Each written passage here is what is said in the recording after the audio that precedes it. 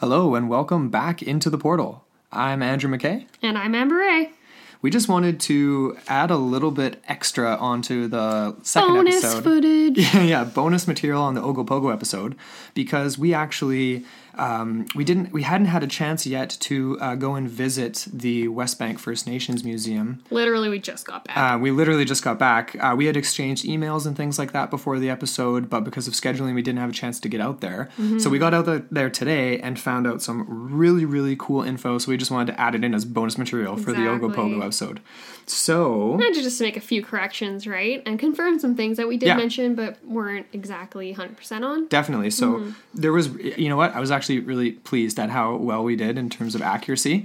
We did pretty okay, according to Cora Lee, who was the lovely lady at the museum assistant. She guided us through the whole experience. She was very helpful. Very helpful. Awesome. It's such a great little museum. If you're ever in West Kelowna and you have a chance to check it out, it's really worth a look. Yeah. It's on the really old cool. Okanagan Highway, right off the existing highway that we use normally now. Lots of great, really cool local information. Right in the middle of it all. But anyway, the one thing that was the main discrepancy that I really wanted to correct was just the population. So in the Ogopogo episode, we mentioned that at the sort of height of Okanagan culture around 3,000 years ago, which was relatively accurate, 3,000 years ago, the number 12,000 was not accurate. So we got the correct number from Coralie at the museum, and she tells us that the actual number was more like around 200,000 of the Okanagan peoples.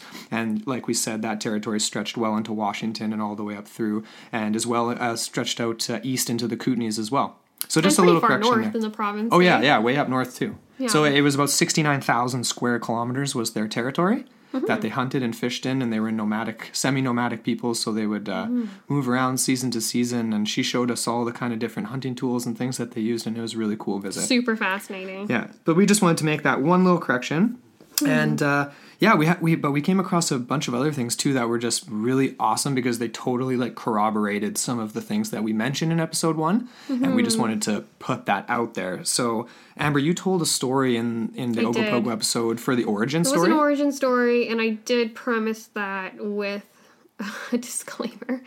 So we did ask Coralie about that. Yeah. And she had heard a similar story. Can you recap that story quickly for us? Yeah, okay. So the story that we had heard originally was that there was a condemned man, sort of, a loner of sorts. And the story that I told in the first episode was that he had murdered an elder. And that as punishment, he was basically banished to the lake. Right. And it's actually interesting. Coralie had a different take on that. It was basically the other way around, where this guy was kind of condemned. He wasn't really accepted for whatever reason. She wasn't specific about that. But she did say that this is where the connection to Rattlesnake Island / Squally Point comes in. Because apparently the only friend that this condemned guy had was the rattlesnake. And so apparently he went down to the water and he was actually healed by the spirit of the lake and became a benevolent spirit himself. And so that was an interesting take, and I feel like we kind of briefly touched on that in the first episode by saying Nessie, he's not snatching people off the shore, he's pretty benevolent. So I think that was corroborated. Right. And I thought another really cool aspect about that, because we asked her again about, well, what about these live lake offerings that were given to the creatures they passed every time? And apparently, Nessie's vegetarian. There was no live offerings. Not Nessie, Augie. Oh, sorry. Oh my god, I'm calling him Nessie. We've been looking at Loch Ness and Lake Champlain a lot, so we're it's all blended together a little bit too. Me and Nessie are new Insta friends. New buddies. Anyways. But yeah, no, she did say that. So basically, it is a vegetarian creature, very fond of burning sage, very fond of tobacco. So if you're near Squally Point, make sure you drop off. So the offerings that were made were actually typically going tobacco, as the story goes, and not live offerings. But she did say that the live offerings is something that kind of developed over the years and sort of became. Yeah, she did mention that some of the younger men that were out fishing or whatever, they would maybe occasionally drop something. Part of their catch. It became a more modern tradition. They're dunking in a live chicken and being like, "See ya, bud." Yeah, and we had come across a lot of resources that said that, and some of them were pretty, from our perspective, legitimate sources. And so we were really happy to go out there to the museum and just get an idea that, yeah, this does happen, and it has happened more in the modern era, but it's not a part of their traditional culture or anything like that. It's not a part of the legend of Nahahatiku, which is actually, we've been practicing our pronunciation, or trying to anyway. That last part. And Nahahatiku is my best attempt at the pronunciation for the Ogopogo, the lake demon, that the Okanagan peoples have had as a part of their history for thousands of years. But yeah, it was really cool to get some corroborating, background info from this museum.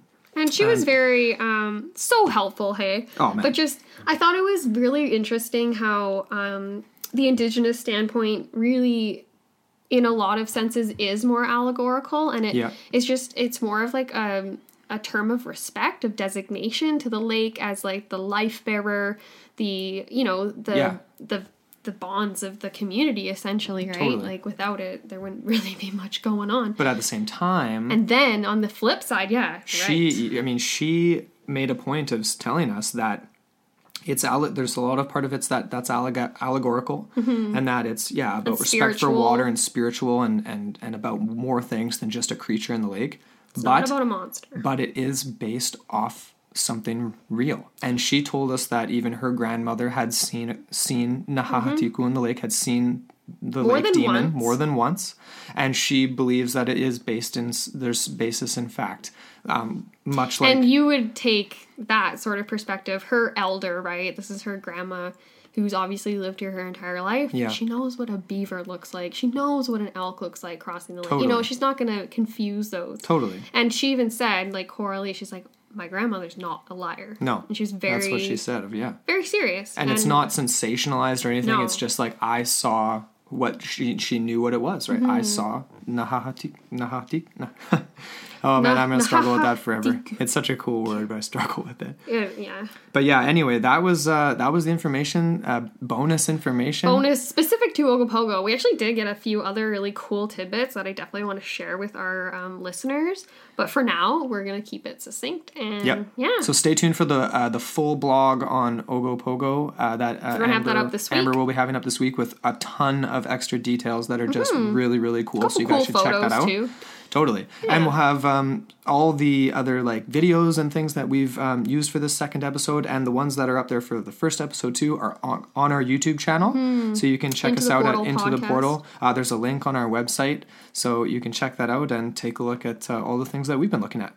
Definitely. So stay tuned for episode 3. We'll have that out probably in a week. Do you figure, Amber? Something like that? We're going to try. We're going to try our best. We're going to try. There's definitely a lot of dense material that we're sifting through right now. So it's kind of a crazy one. So it's very far out there. We'll put out a teaser pretty soon. But anyways, we just want to say again, thank you, Coralie, and to everyone at the Snikmeets Museum. Yep. Snikmeets? The Westbank First Nations Museum. Anyway, but yeah, no, we really appreciate all the support and feedback we've had. And thank you so much for everybody for subscribing and tuning in. Yes. Until next time.